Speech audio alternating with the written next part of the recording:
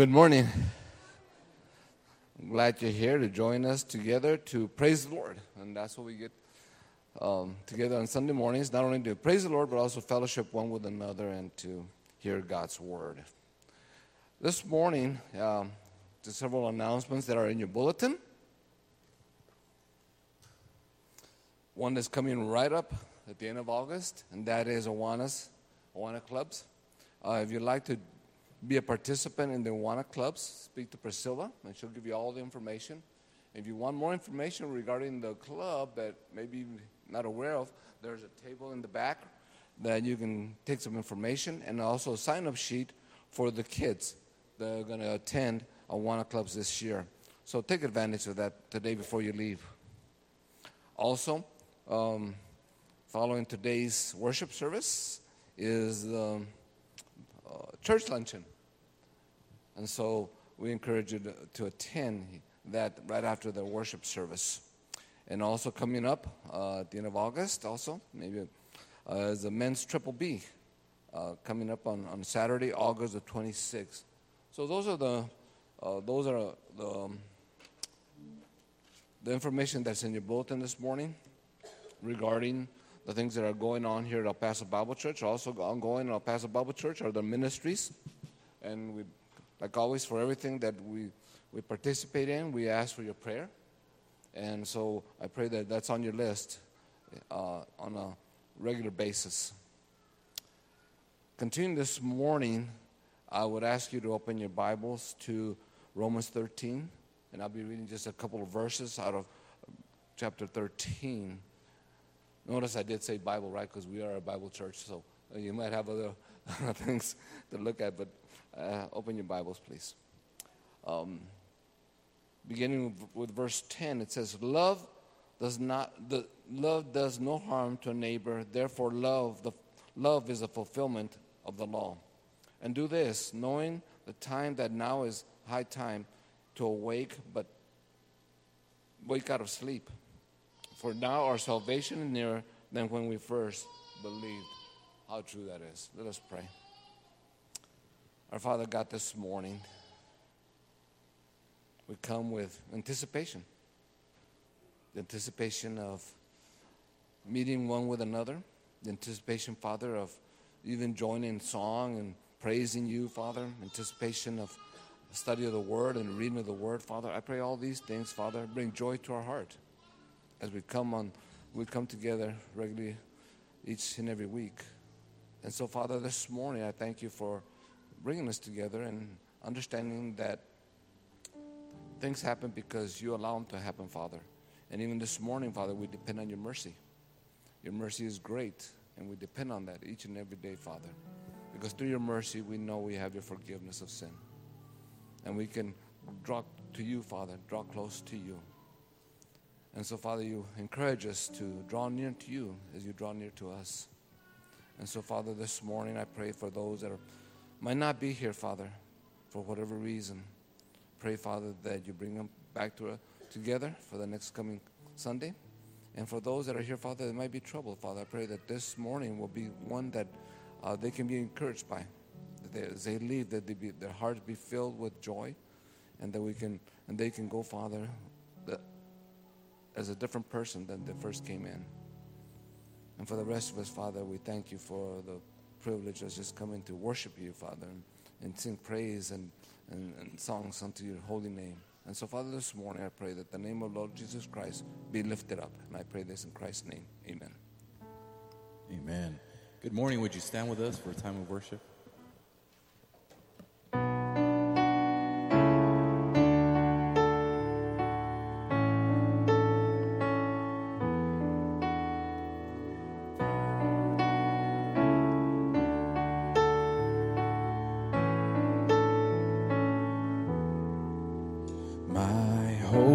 Built on nothing less than Jesus' blood and righteousness. I dare not trust the sweetest frame, but wholly lean on Jesus' name. On Christ a solid rock I stand, all other ground is sinking sand.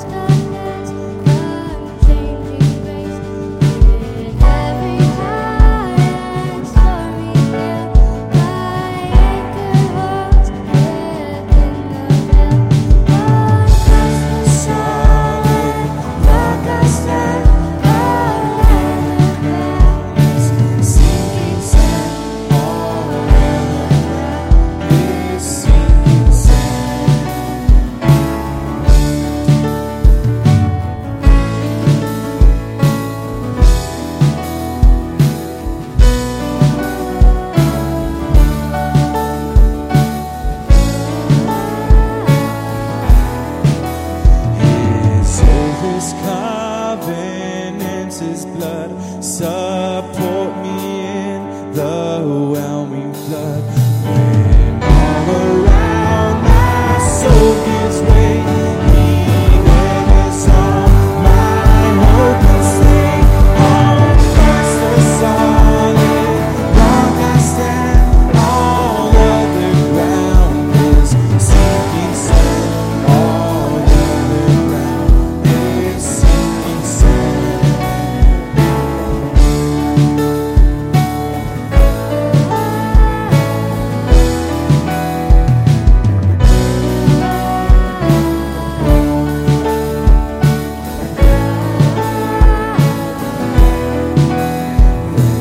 He shall come with trumpet sound. Oh, may I then in Him be found, dressed in His righteousness alone, faultless to stand before the throne. On Christ the solid rock I stand. All other ground is sinking sand. All other ground is sinking sand. On Christ the solid rock I stand. All other ground is sinking sand.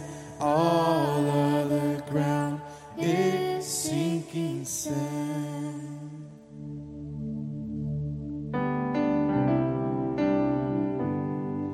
My name was lost till your love reached down.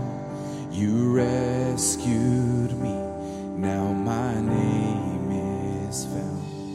I was a slave to my sin and shame, but those chains fell off when you changed my name. You changed my name. You changed my name from too far gone to saved by grace, and now I am forever changed, all because you changed my name. You called me out from the grave. I knew the old is gone, now my name is new. I once was guilty, but not anymore. You paid my price, now my name is yours. Yes, you paid my price, now my name is yours. You changed my name. You changed my name from too far gone to saved by grace, and now forever changed, all because you changed my name.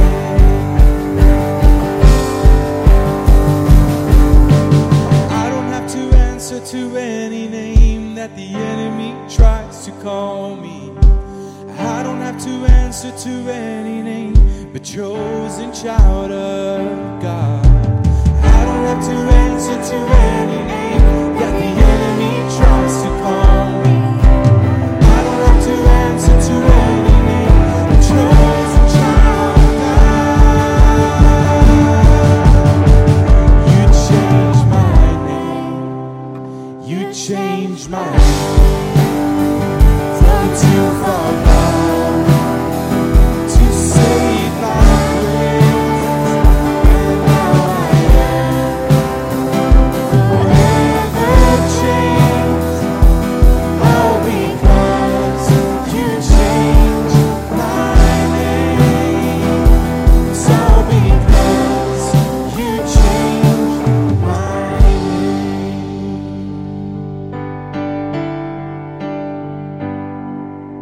I don't have to answer to any name that the enemy tries to call me. I don't have to answer to any name, but chosen child of God. I don't have to answer to any name that the enemy tries to call me. I don't have to answer to any name, but chosen child of God.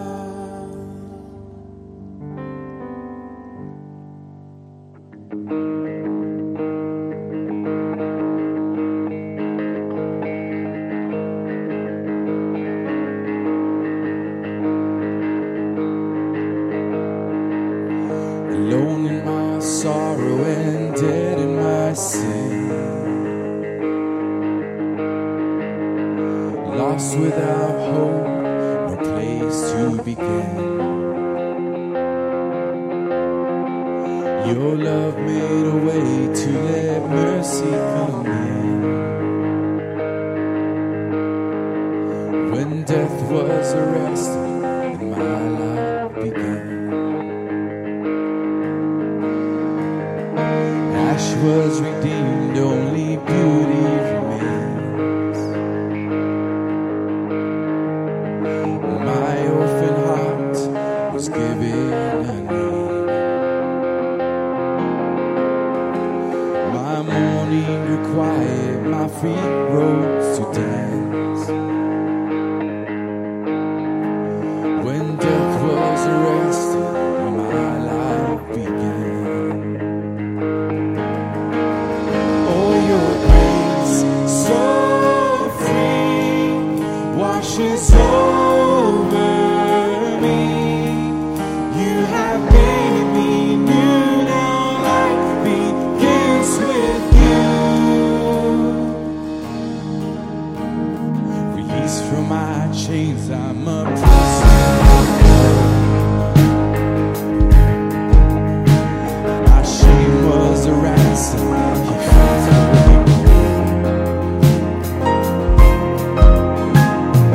canceled my debt and he called me his friend.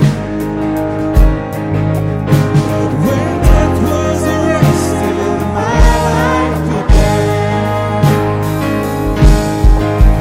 Oh, your grace, so free, washes over me. You have made me new, now life begins with you.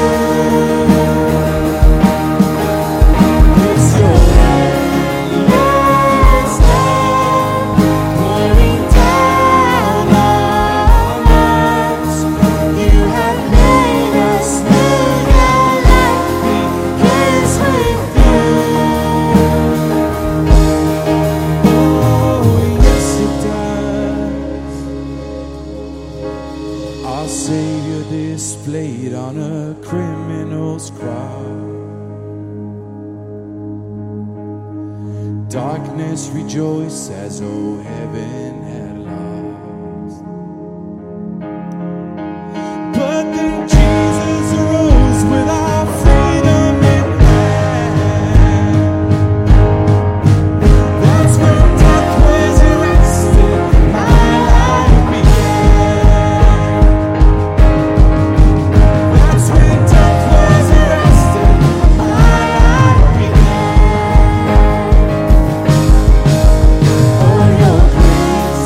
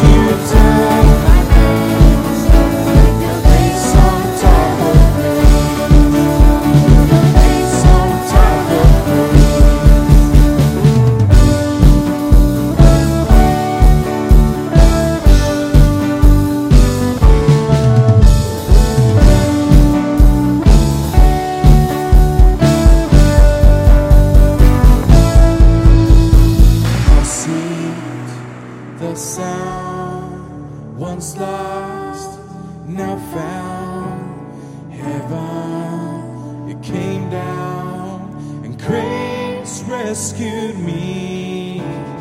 How sweet the sound, once lost, now found. Heaven, it came down, and grace rescued me. How sweet the sound, once lost, now found. Heaven came down, and grace rescued me. Hallelujah, I am free from my sin and penalty. At the cross you took my grace on top of grace. Hallelujah, I am free from my sin and penalty. At the cross you took my grace.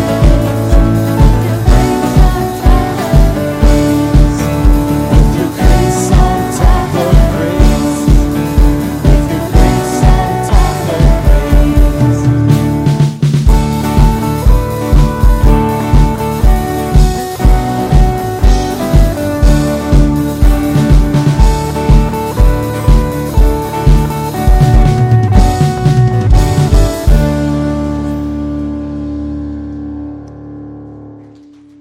You may be seated.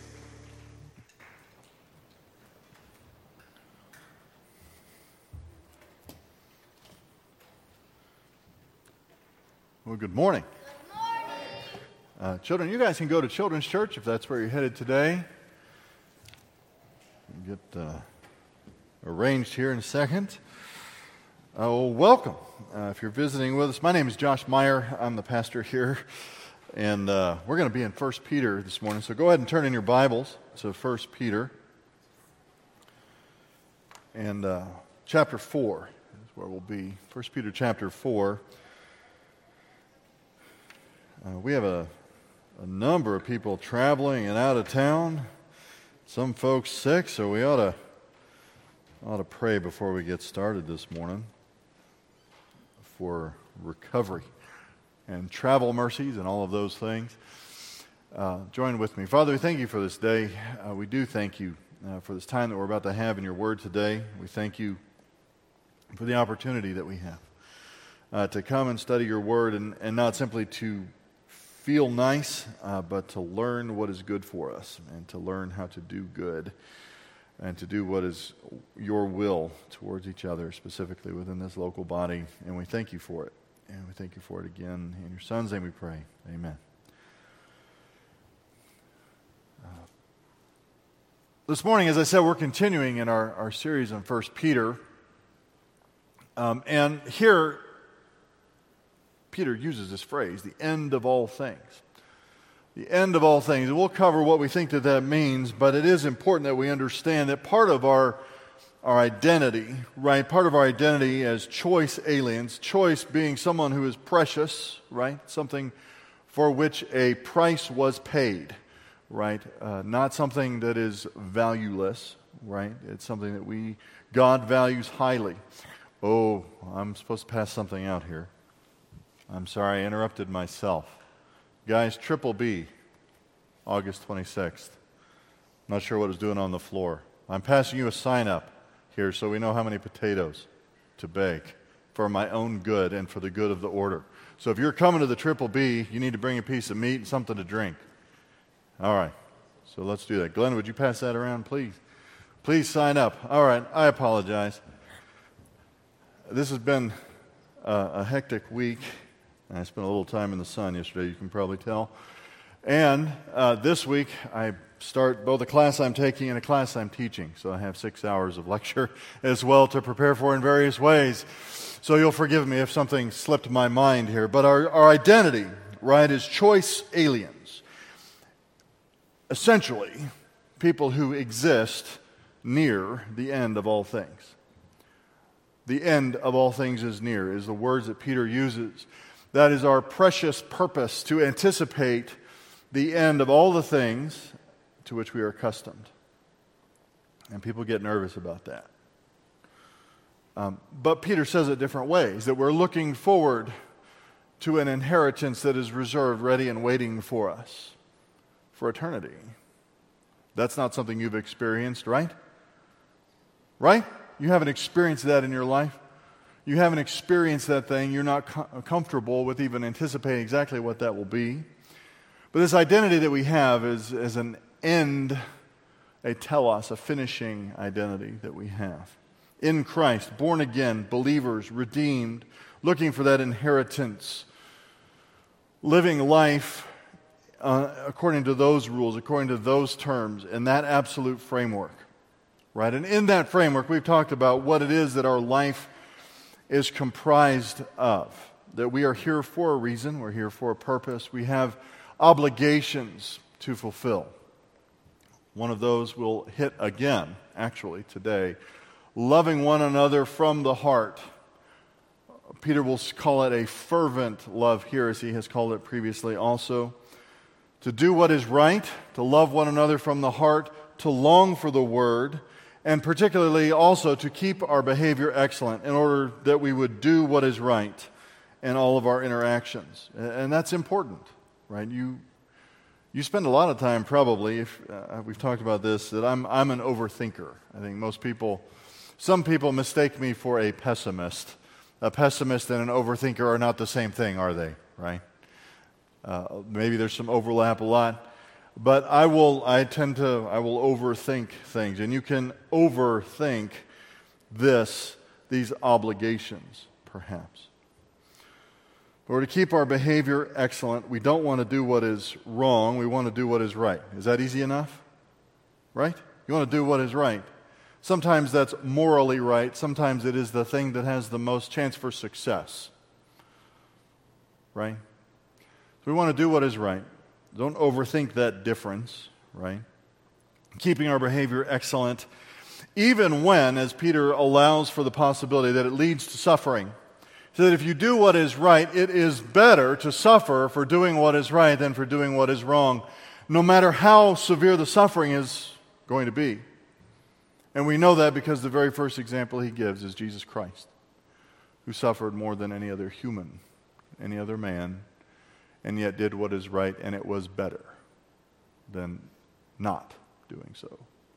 Noah as well, 120 years, preacher with 0% success rate, ridiculed and mocked, suffered for doing what is right. And in that context of living in a world as precious, choice strangers, dispersed among the nations, which is another partial definition of the church, right? Indwelt by the Holy Spirit, believers in Jesus Christ, dispersed among the nations, among whom we are to have excellent behavior.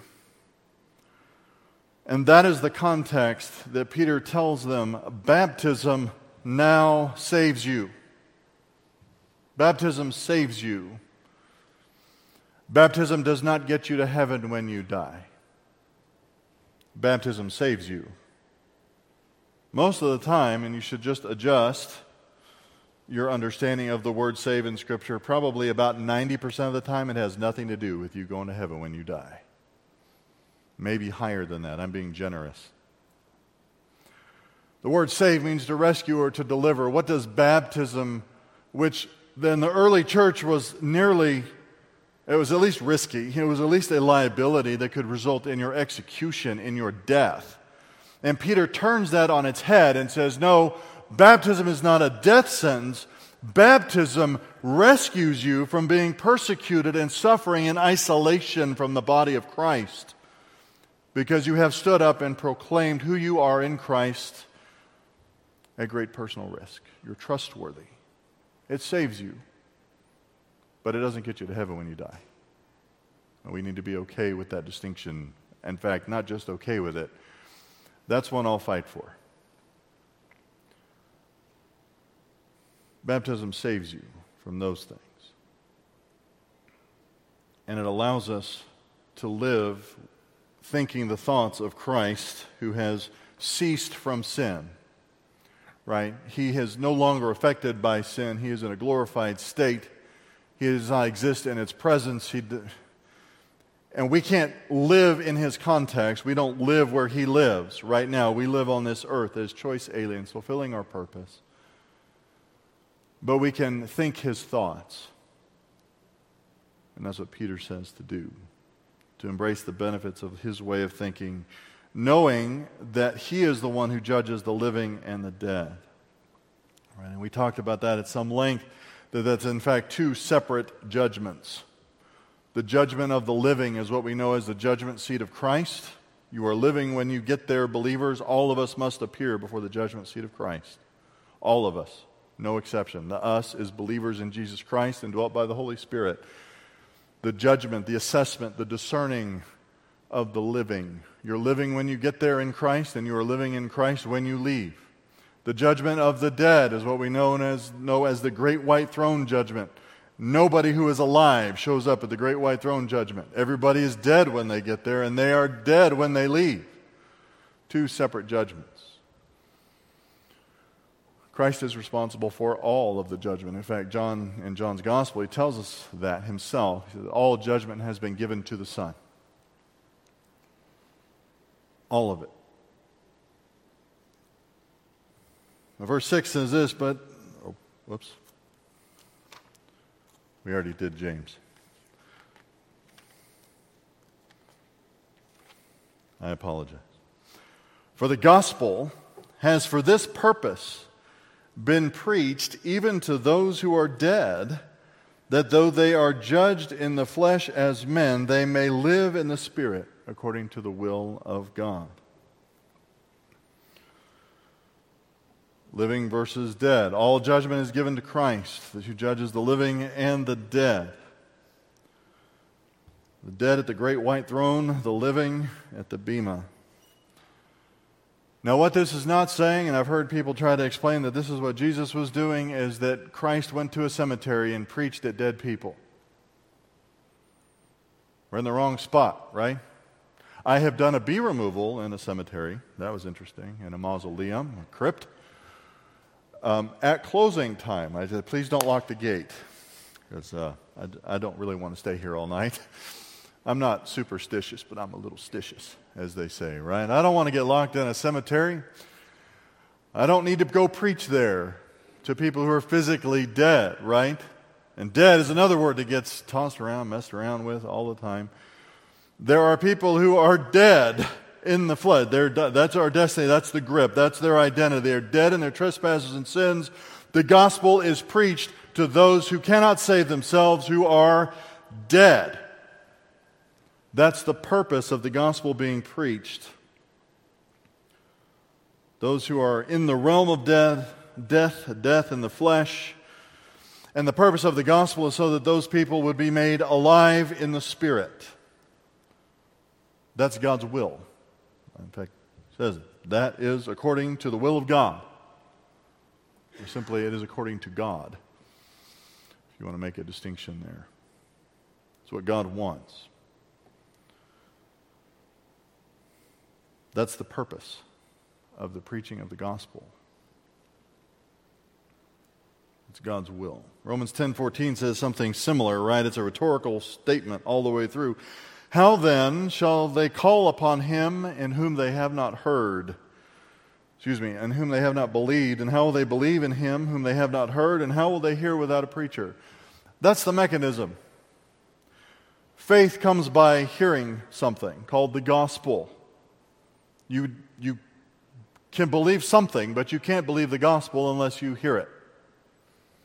Which is why you shouldn't really let me hear you say, I probably won't rebuke you, but I might cringe, right? Preach the gospel at all times, if necessary. Use words. Huh? I might convulse if you say it more than once, but I will cringe at least. I might develop a scowl. Because you can't preach things without words. Preaching is words. Proclamation is words. There's no secret proclamation of the gospel. Part of that is because there is no good work that you can do that an unbeliever cannot do. And there's no sin that you can commit that there's no sin that an unbeliever can commit that you can't also commit. You simply cannot clearly preach the gospel by your behavior. It doesn't tell anybody anything, except that today you are a little better than you were yesterday, possibly, or a little worse. It's ridiculous. The Bible doesn't know people coming to faith without hearing the gospel in words. And faith in that message, in that person of Jesus Christ, who is the gospel himself, is the means by which those who are dead are made alive in the Spirit. And the preaching of the message of the gospel is what makes that possible. And I harp on that, guys, because there are vast quantities of churches today in the world and in our country and in our city that teach something different. The Bible doesn't teach something different, but they do.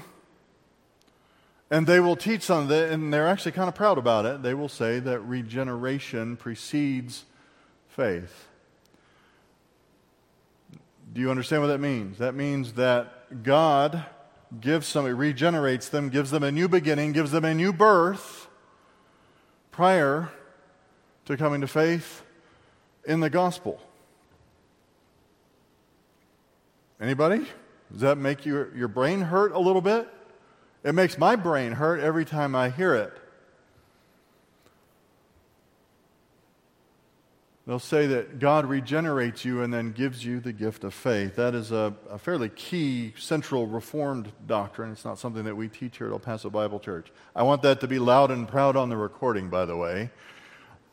We do not teach that at El Paso Bible Church. We teach the opposite. That faith in the gospel is the instrument by which God justifies and regenerates. It is by grace, through faith alone, in Christ alone. There are no secret people getting regenerated against their will who are later given the gift of faith. They believe in the gospel, and they are believers at that point. That's the purpose, so that the dead might be made alive. Those who are dead and subject to death in the flesh as men. Verse 7 says, the end of all things is near. Various times, depending on the climate in the world or in the country, people have a hard time embracing that fact. When did Peter write this? 2,000 years ago, roughly. It's near. The end of all things was near. Choice aliens live in a world in which the end of all things is near, and they have lived it for 2,000 years to date. I get people all the time, Maui is on fire and Joe Biden is president, and our economy is getting flushed down the toilet. The end of all things is near. Listen, generations of people have made the mistake of observing the fall of a nation and assuming that it was the end of the world. You may be observing one. You may be, legitimately. That could happen. Happens a lot.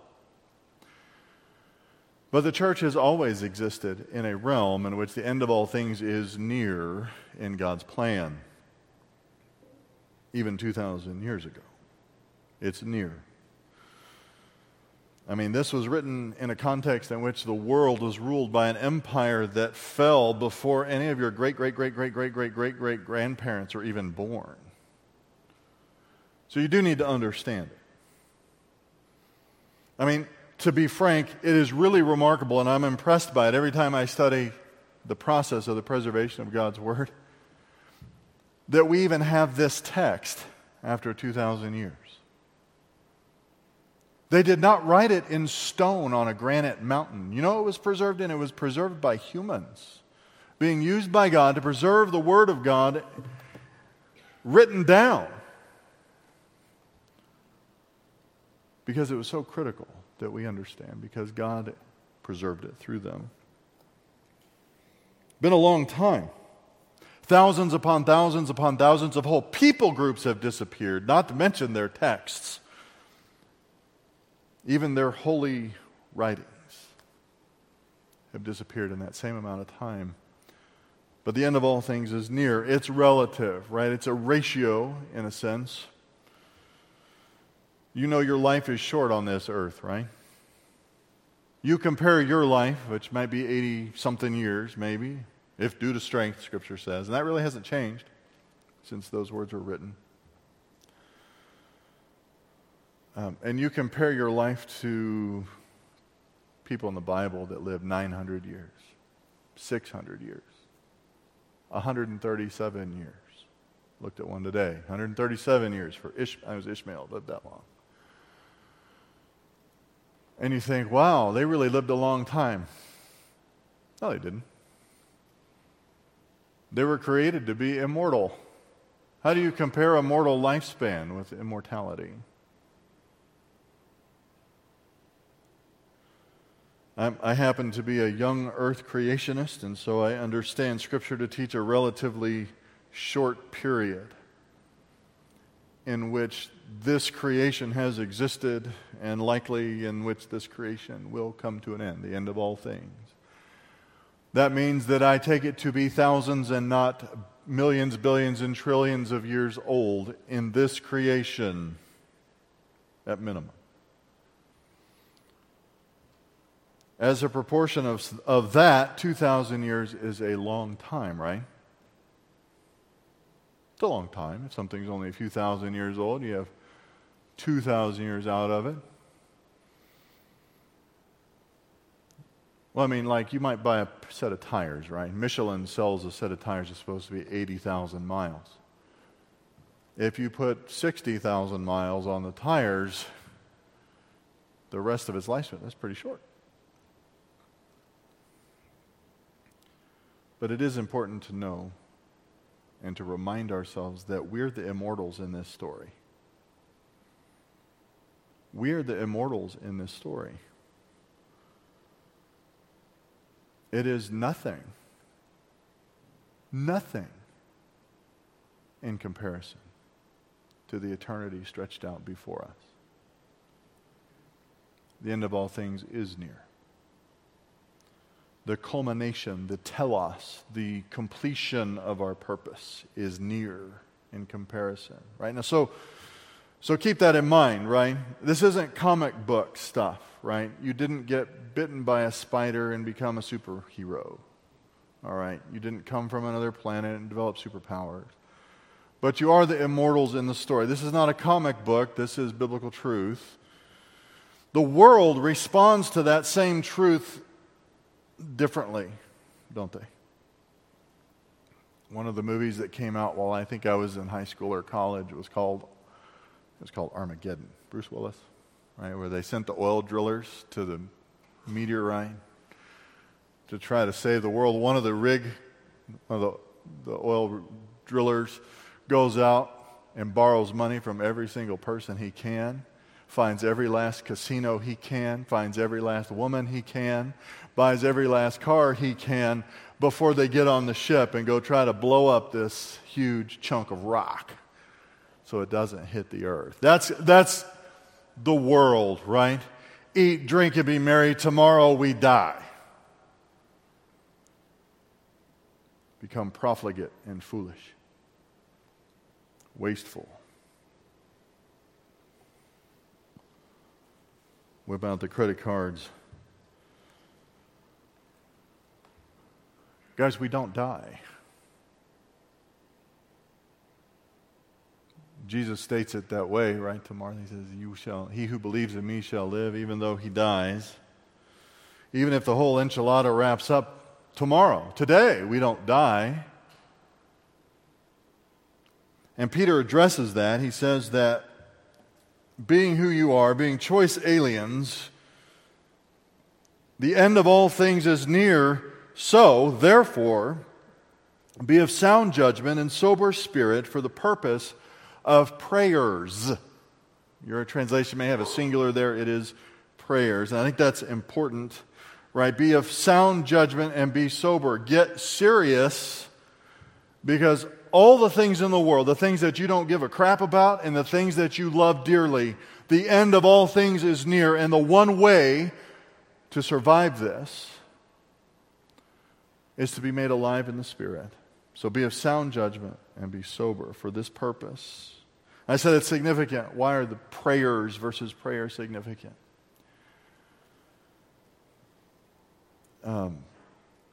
People who aren't sensible and self-controlled, they might pray, I think. I thought about this for a while. They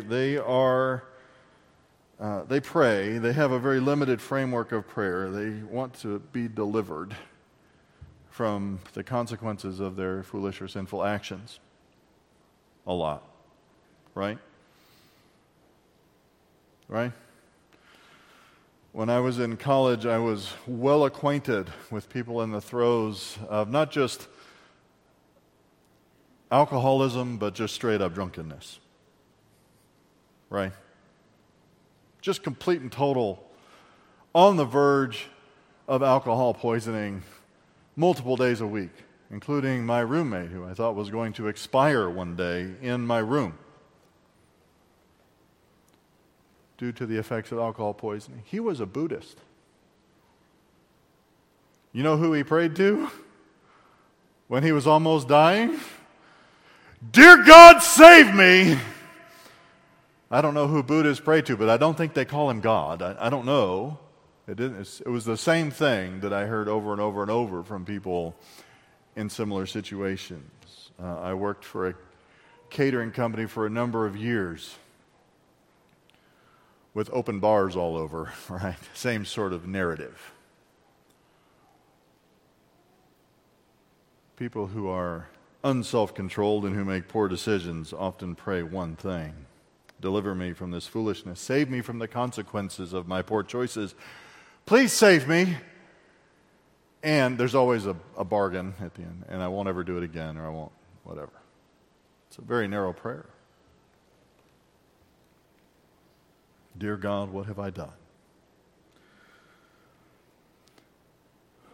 By contrast, being sensible and of sound judgment allows you to pray other things. To pray for people, their actual needs, and not just for yourself. Guys, it is not a sign of maturity that if you spend 85% of your time praying for your own needs and for your own self and for what you want and what you need. Sound judgment and soberness, seriousness, helps us to understand what we need to pray about for other people. Pray for others' needs, others' bondage, and others' well-being. That's its purpose. But above all, verse 8, and this is where last verse we'll cover today. Above all, in this context, in your behavior, in your response, knowing that the end of all things is near, above all, keep fervent in your love for one another. He said that before. Keep fervent in your love for one another because of who you are. But here he has a purpose. Keep fervent in your love for one another because love covers a multitude of sins. Keep fervent in your love for one another because love covers a multitude of sins. As I said, that's the second time that Peter has commanded them to keep fervent. Keep fervent in your love before was a response to our identity. Here it is a means to an end, to a purpose. Keep loving eagerly or constantly. Be excited to be sacrificially loving towards each other.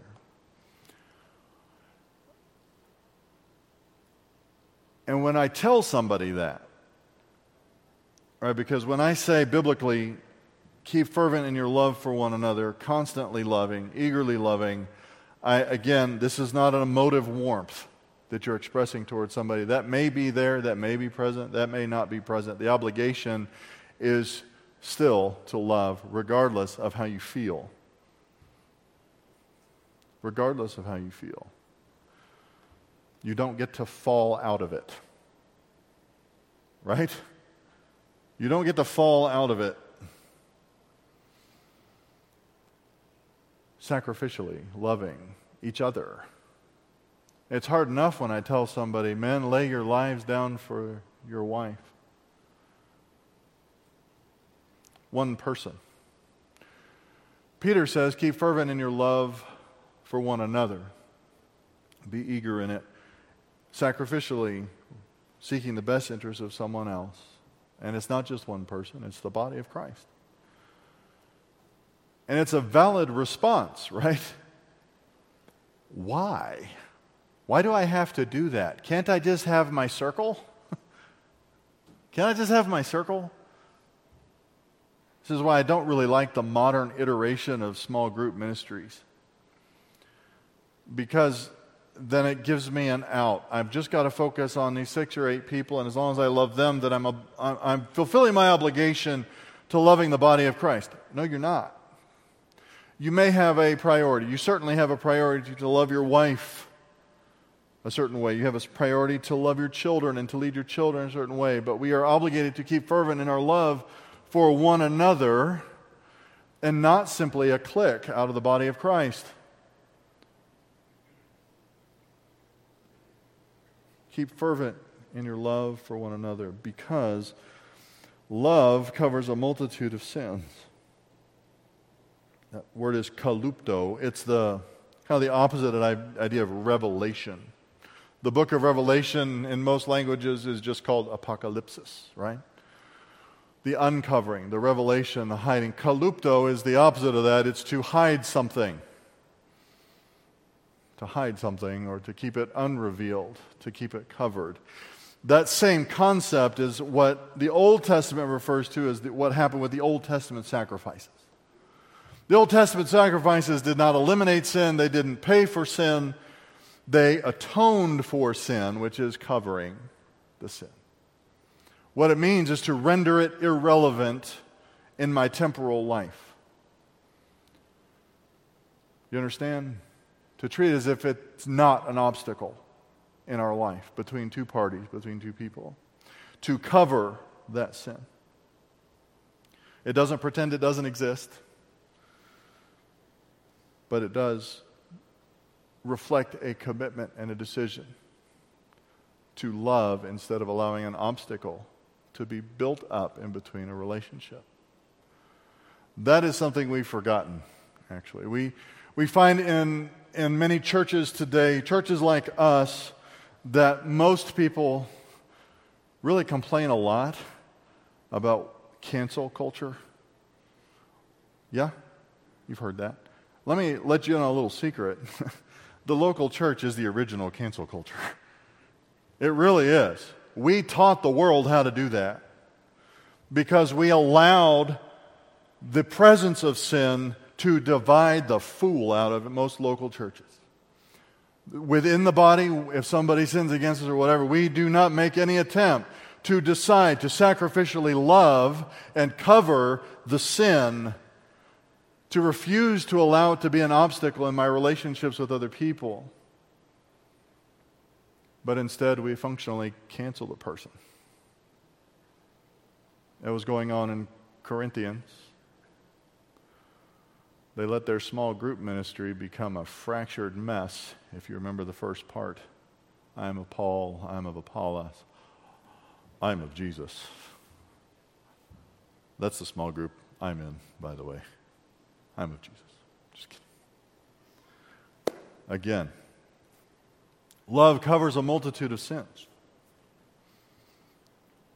I have to mention it because this is talking about within the local body. This is not talking about between you and the world. The thing that you shouldn't get offended when the world sins against you either. Dead people do dead things. When somebody in the world who is an unbeliever sins against you, you need to tell them about Jesus. That's what needs to happen. This is talking about in the local body of Christ. Love covers a multitude of sins. That we don't allow obstacles to be thrown up in our relationships. I want to tell you that a significant percentage of sins that you perceive having been committed against you are not malicious. They're not intentional.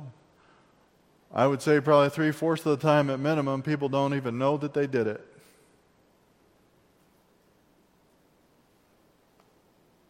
They don't even know. That may be baggage they've carried since their childhood. It may be baggage they've carried from their last church. It may be baggage they carry, whatever, but they have a separate set of sins that they are trying perhaps to experience victory over and freedom from, and they can't focus on all of them, and so they're not motivated by trying to hurt you or destroy you or slander you or anything else.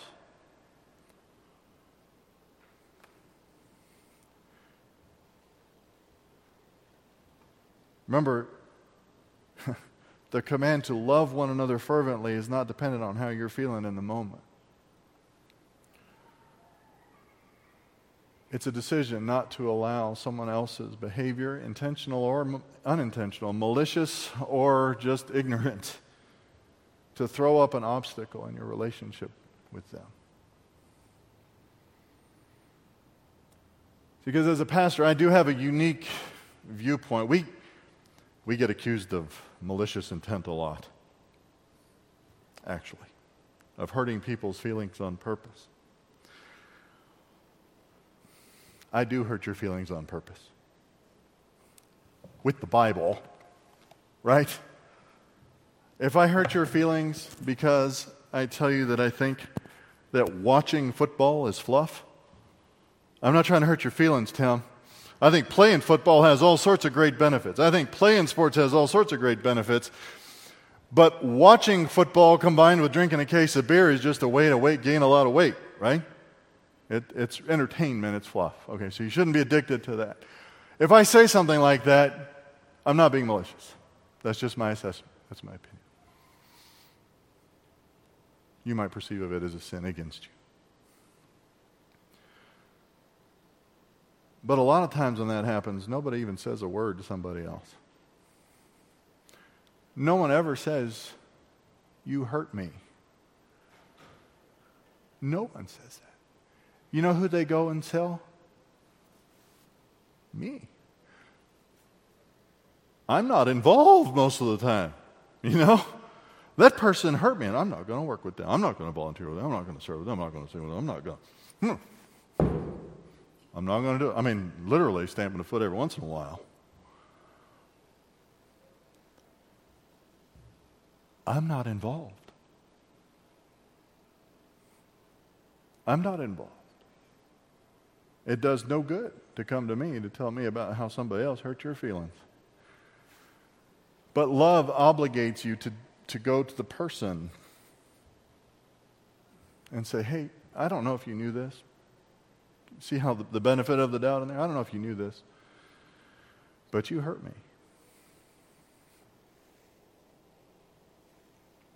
And you're obligated to do that.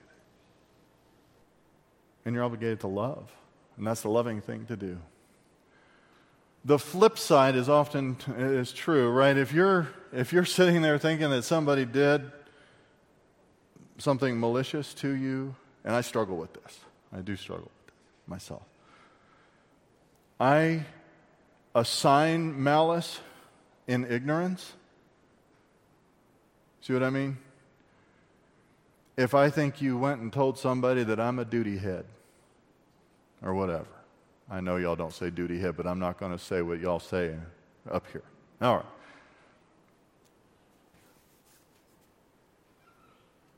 And I don't check with you, and I don't ask you, and I don't follow up, and I don't love you enough to come to your face and say that to you, I have committed a sin against you. Because I have assigned malice for something that was done in ignorance or not done at all. So love covers that sin too, right? If you find out that's happening, you need to love anyway. Love covers a multitude of sins. Peter allows for the reality that there may be some that are unresolvable. There may be ones that are so extreme in our interpersonal relationships that we can't overcome. But few.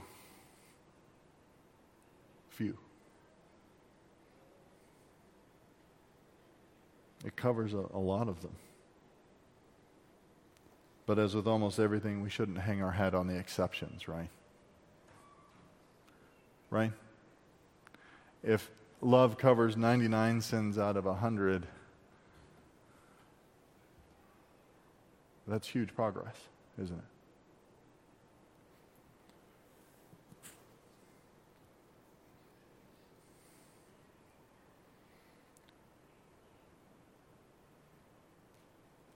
So I tell you this fairly regularly, that I love you.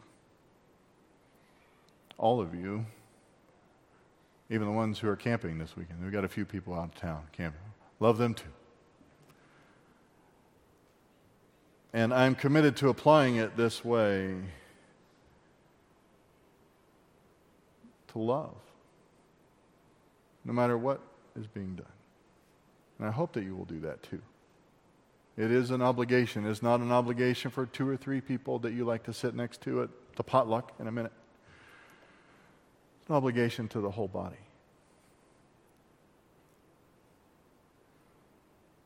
To love. And to not allow obstacles to be built in relationships. To love. Father, we thank you for this day. We thank you for your word and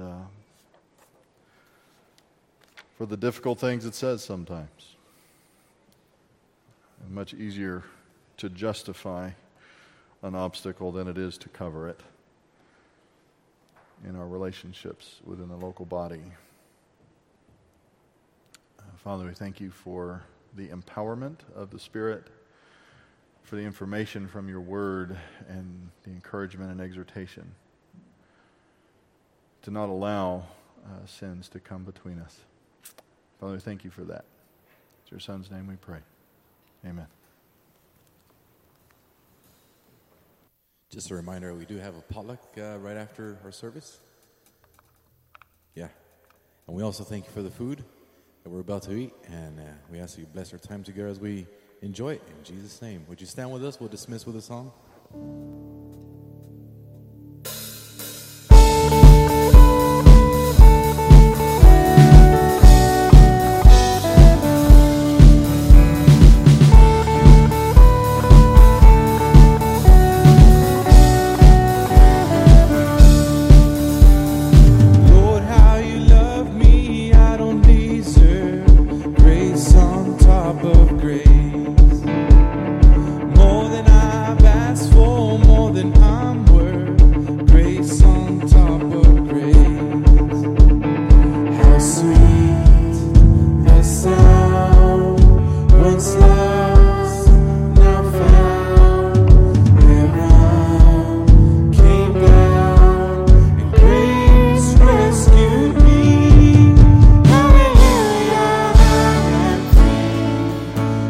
Sin